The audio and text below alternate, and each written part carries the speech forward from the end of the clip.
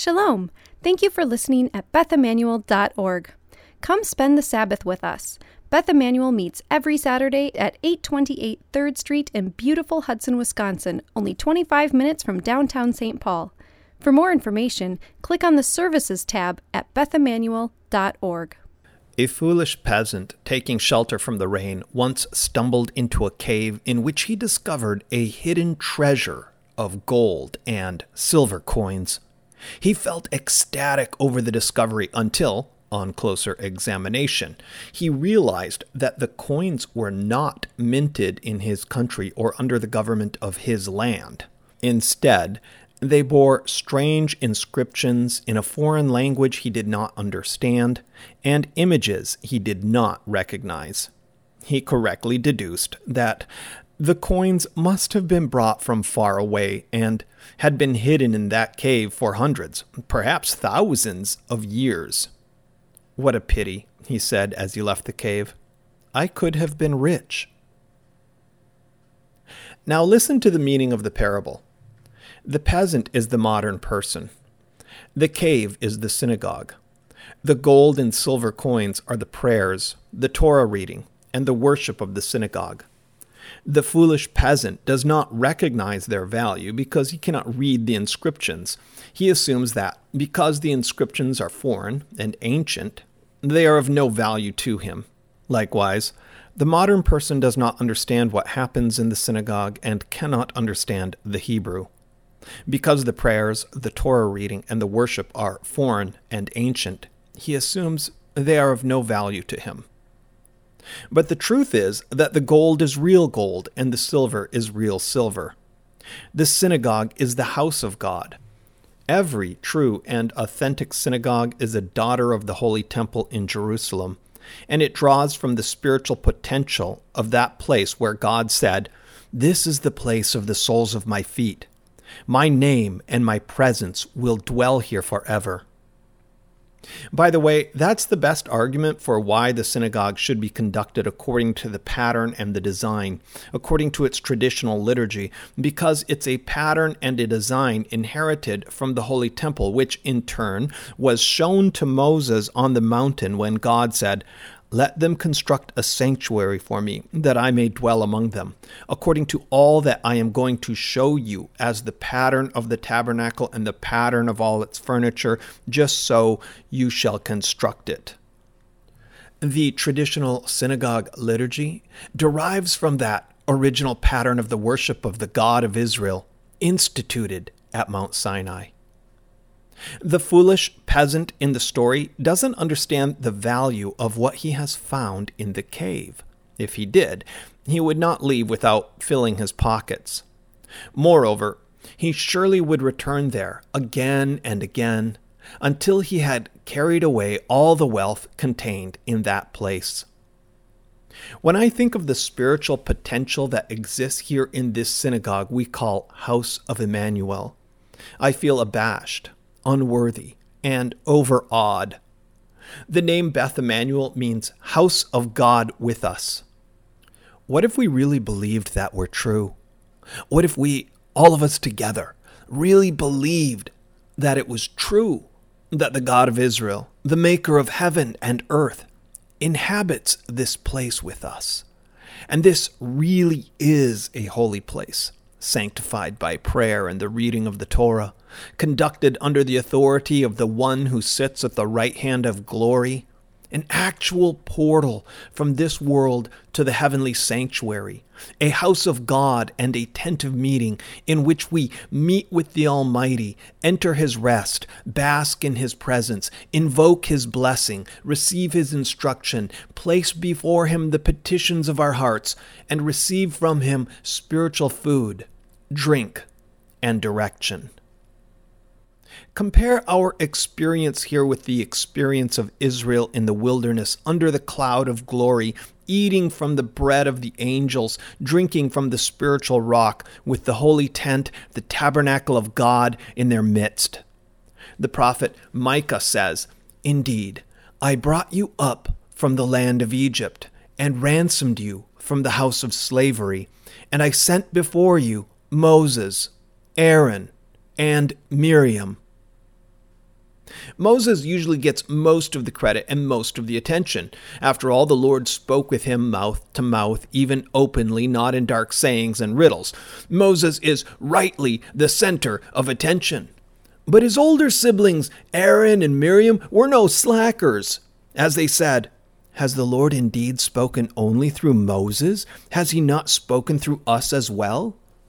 All three of them were important to the endeavor and led Israel 40 years in the wilderness, as Micah says. "I sent before you Moses, Aaron, and Miriam." Tradition says that the three great sustaining miracles of the wilderness wanderings occurred on the merit of Moses, Aaron, and Miriam. Which miracle depended upon Moses?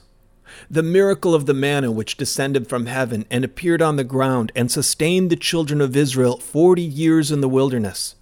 The manna ceased a few weeks after the death of Moses, on the first day of the Omer, after the children of Israel entered the land and ate of the first ripe barley. Which miracle depended upon Aaron? The miracle of the clouds of glory, which sheltered the children of Israel in the wilderness like a sukkah spread out over them as a shade from the sun by day and a pillar of fire by night. The cloud of glory led them through those trackless lands of the shadow of death and signified the dwelling presence of God in their midst, resting upon the tabernacle in the wilderness when they made camp. In this Torah portion, Aaron dies, and the Midrash says the cloud of glory also vanished. Which miracle depended upon Miriam? The rock from which the water flowed, providing the whole nation with life in dry and waterless places. After the death of Miriam, which also occurs in this Torah portion, the people complained that there is no water. It's the first time we've heard that complaint in 40 years. The sages took it to indicate a cause and effect relationship. When Miriam died, the water ceased flowing, and Moses was told to speak to the rock to open it again. Instead, he struck it with the staff. The New Testament says, "All were immersed into Moses in the cloud and in the sea, and all ate the same spiritual food, and all drank the same spiritual drink, for they were drinking from a spiritual rock which followed them, and the rock was the Messiah." 1 Corinthians 10, 1-4. They all ate the same spiritual food, that is the manna, which descended daily, corresponding to the Torah itself and the revelation of the Word of God, as Yeshua explained. "For the bread of God is that which comes down out of heaven and gives life to the world, not by bread alone, but by every word that proceeds from the mouth of God." Yeshua himself and all of his teaching constitute this daily heavenly bread. As he said, "I am the bread of life. He who comes to me will not hunger, and he who believes in me will never thirst. For I have come down from heaven, not to do my own will, but the will of him who sent me." He spreads for us a table in the wilderness. All were immersed into Moses in the cloud. The cloud into which they were immersed in the cloud and in the sea symbolizes the presence of God, the revelation of his glory, when heaven itself manifests on earth. In the Gospels, the cloud surely appeared at the immersion of the Master when the voice spoke from heaven, "You are my beloved Son, in whom I am well pleased. Today I have begotten you." And again on the high mountain, "This is my beloved Son, in whom I am well pleased. Listen to him." Likewise, I think when the voice from heaven thundered in John 12, the Master said, "Sanctify your name." And the voice from the secret thunder said, "I have sanctified it, and I will sanctify it again." The clouds of glory received the Messiah in the hour of his ascension, and upon the clouds of glory he will return, as it says, "One like a son of man, coming with the clouds." All drank the same spiritual drink. The rock that followed them and the water it lavished upon them symbolizes the outpouring of the Holy Spirit and the teaching of the Master. "Whoever drinks the water I give him will never thirst. Indeed, the water I give him will become in him a spring of water welling up to eternal life. If anyone is thirsty, let him come to me and drink. Whoever believes in me, as the scripture has said, streams of living water will flow from within him. I will give to one who thirsts from the spring of the water of life without cost." When the kingdom comes, the Messiah will restore the miracles of the wilderness. He will reveal the hidden manna and provide bread from heaven. As it says, may there be an abundance of grain in the earth on top of the mountains. He will restore the cloud of glory when the dwelling presence of God returns to the holy temple, as it says, over the whole area of Mount Zion, and over her assemblies, a cloud by day, even smoke and the brightness of a flaming fire by night. For over all the glory will be a canopy. There will be a shelter to give shade from the heat by day, and refuge and protection from the storm and the rain. Isaiah 4, 5, and 6. He will bring water out from the rock, as it says, in that day living waters will flow out of Jerusalem, half of them toward the eastern sea and half toward the western sea. It will be in summer as well as in winter. Zechariah 14:8. All of these things belong to us as the heritage of our faith in the Messiah, the King of Israel, on whom the spirit of Moses rests, the spirit of Aaron rests, the spirit of Miriam rests, that is, the Spirit of the Lord, the spirit of wisdom and understanding, the spirit of counsel and strength, the spirit of knowledge and the fear of the Lord. These assets are here, present, in the sacred space of the Messianic synagogue. If we are to benefit from these spiritual gifts, however, it takes a corporate effort. In our Torah portion, after the unfortunate incident when Moses strikes the rock, we see a completely different approach to the well of Miriam. The people keep the water flowing, even in Miriam's absence, through a corporate effort.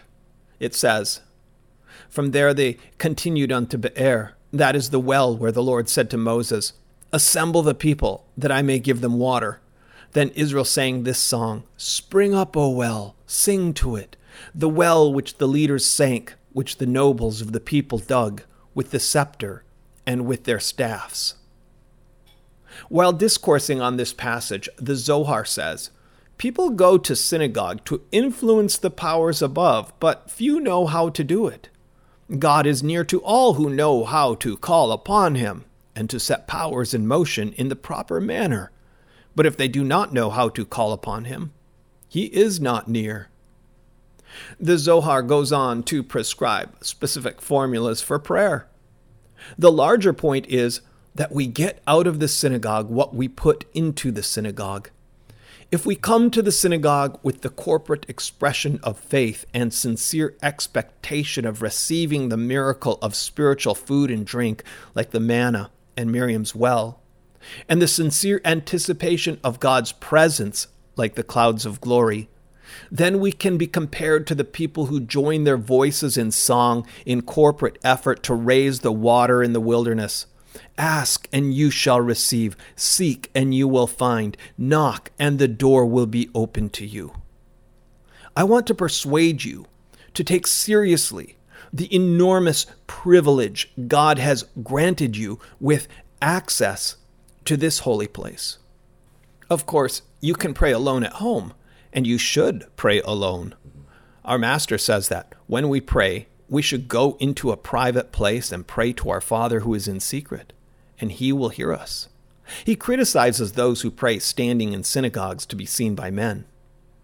But that's not a criticism of praying in synagogues, which Yeshua himself did religiously, according to his custom, from Sabbath to Sabbath, and probably every day between as well.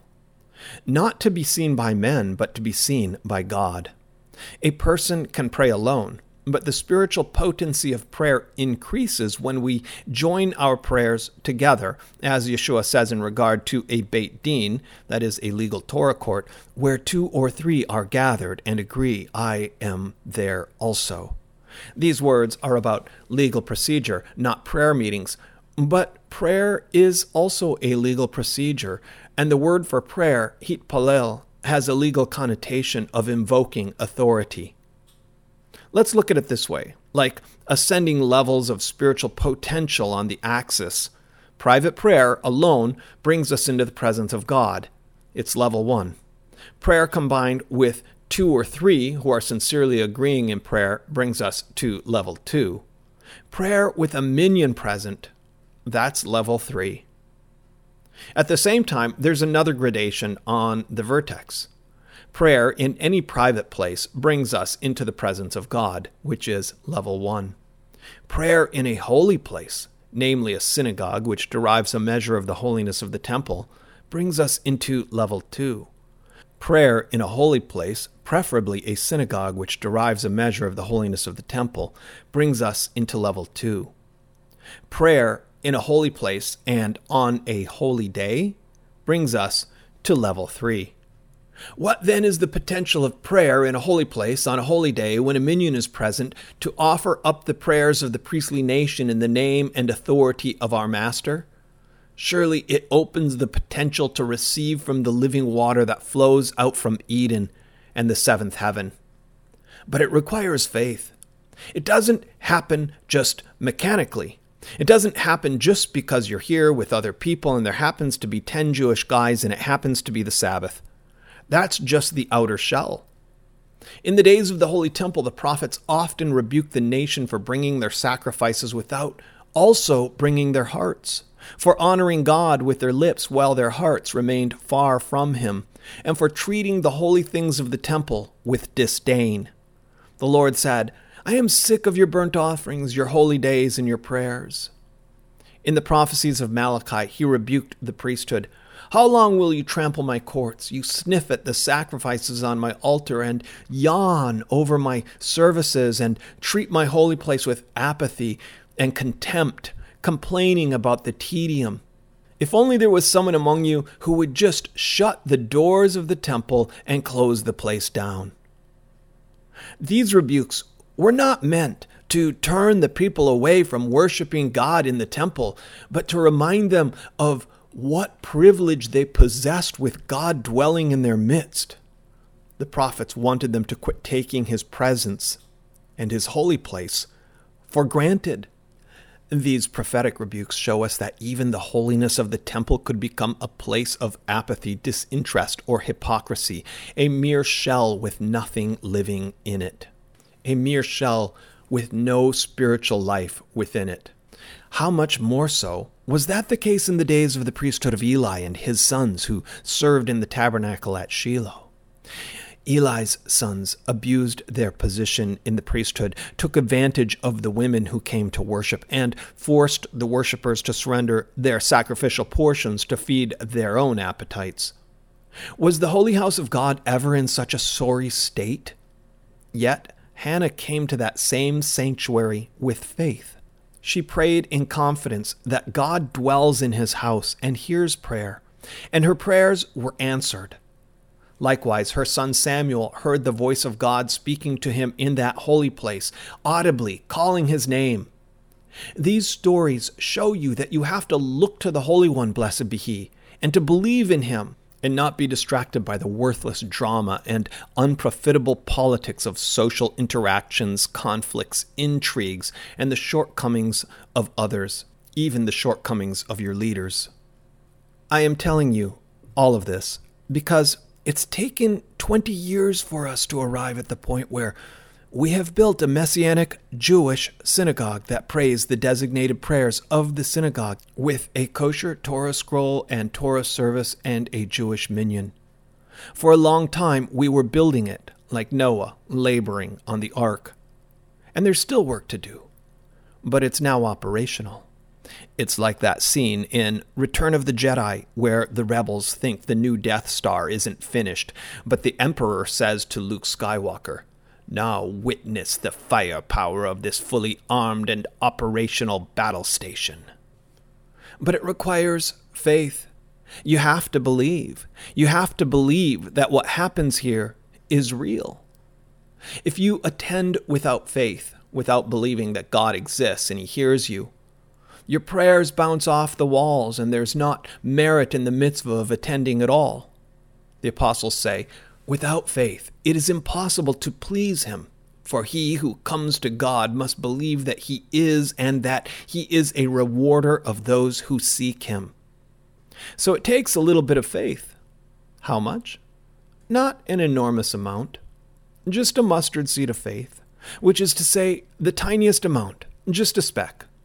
If you have just a tiny speck of faith, no larger than the size of a mustard seed, you will say to this mountain, move from here to there, and it will move, and nothing will be impossible to you. So it takes a little pinch of faith. That's the magic ingredient. You can see this principle at work in other ventures where people of faith join together in faith, believing. What happens? God acts on their behalf.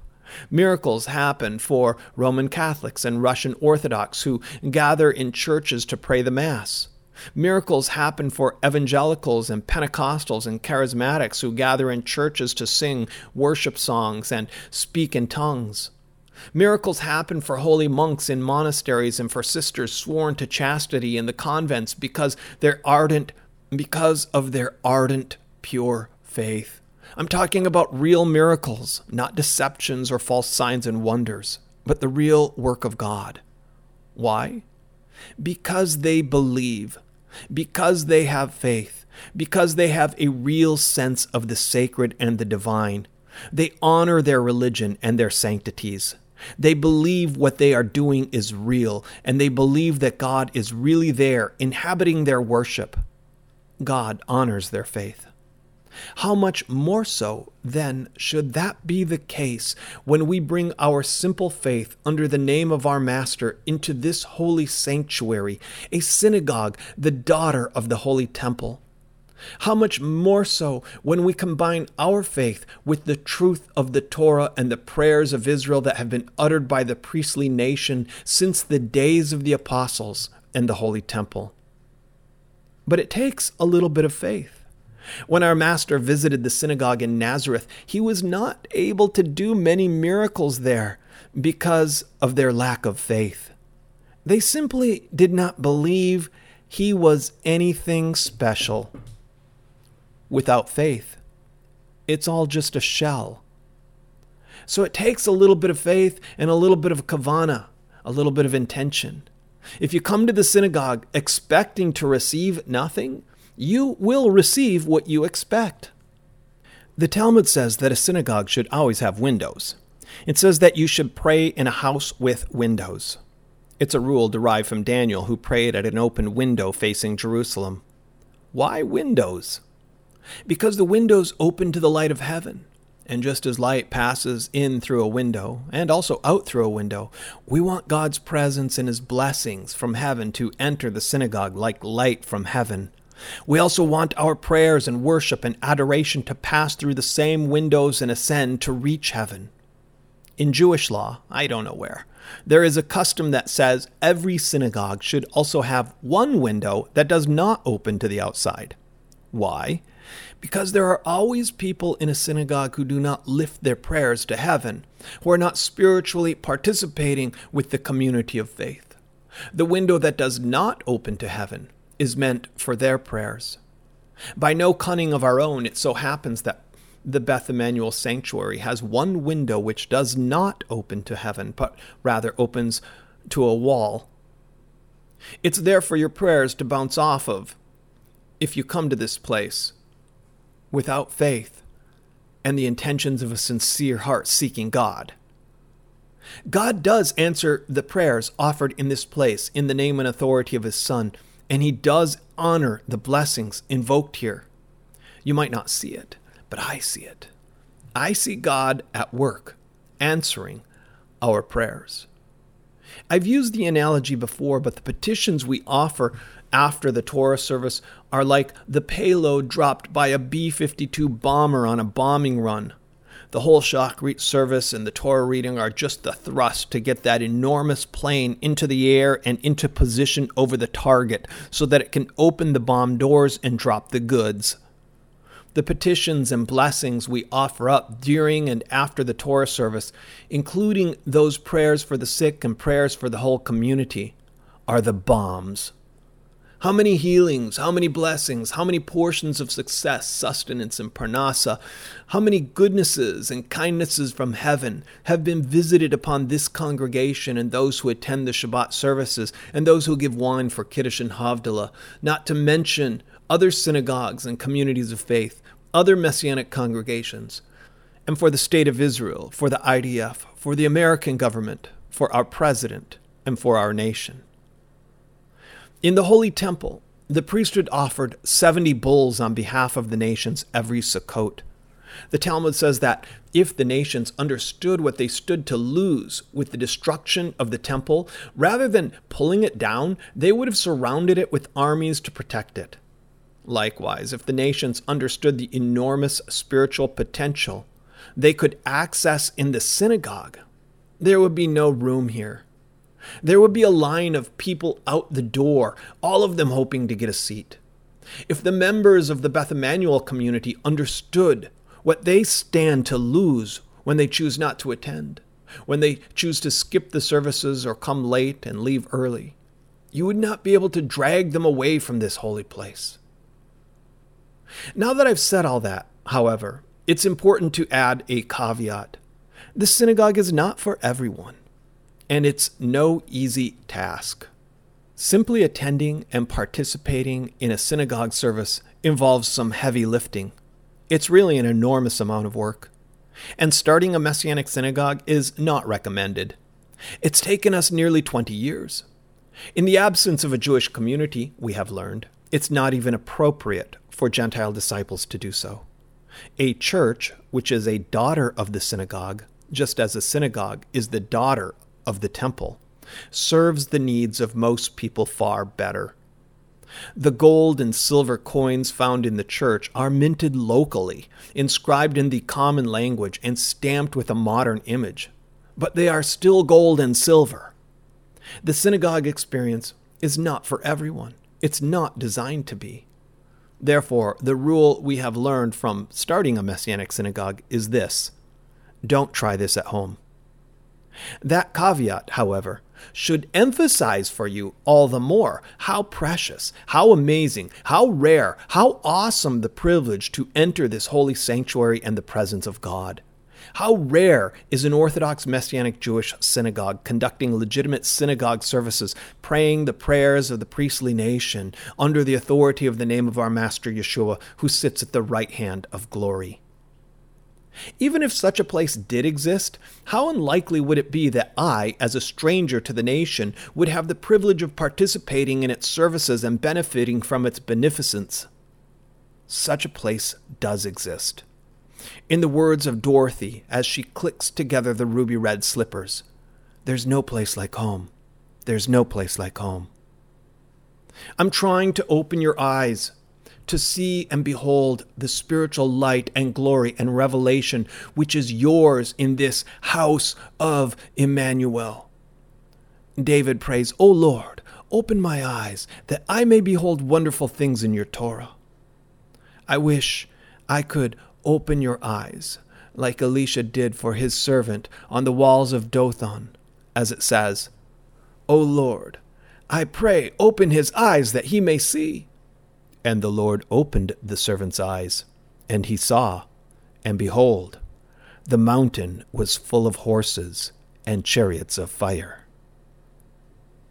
In this place, by the merit of our Master, there is a well that flows with living water. In this place, by the merit of our Master Yeshua, there is an abundance of manna, that you might live not by bread alone, but by every word that proceeds from the mouth of God. And in this place there is a cloud of glory, a chariot of fire, which is the presence of God, a shelter by day, and a light in the darkness. But you need to believe. This precious value, then, is for you who believe. But for those who disbelieve, the stone which the builders rejected becomes a stumbling stone and a rock of offense. For those who believe, however, this same stone becomes a well of living water springing up to a river of life that flows from the Messiah himself. And learn from me and find rest for your soul.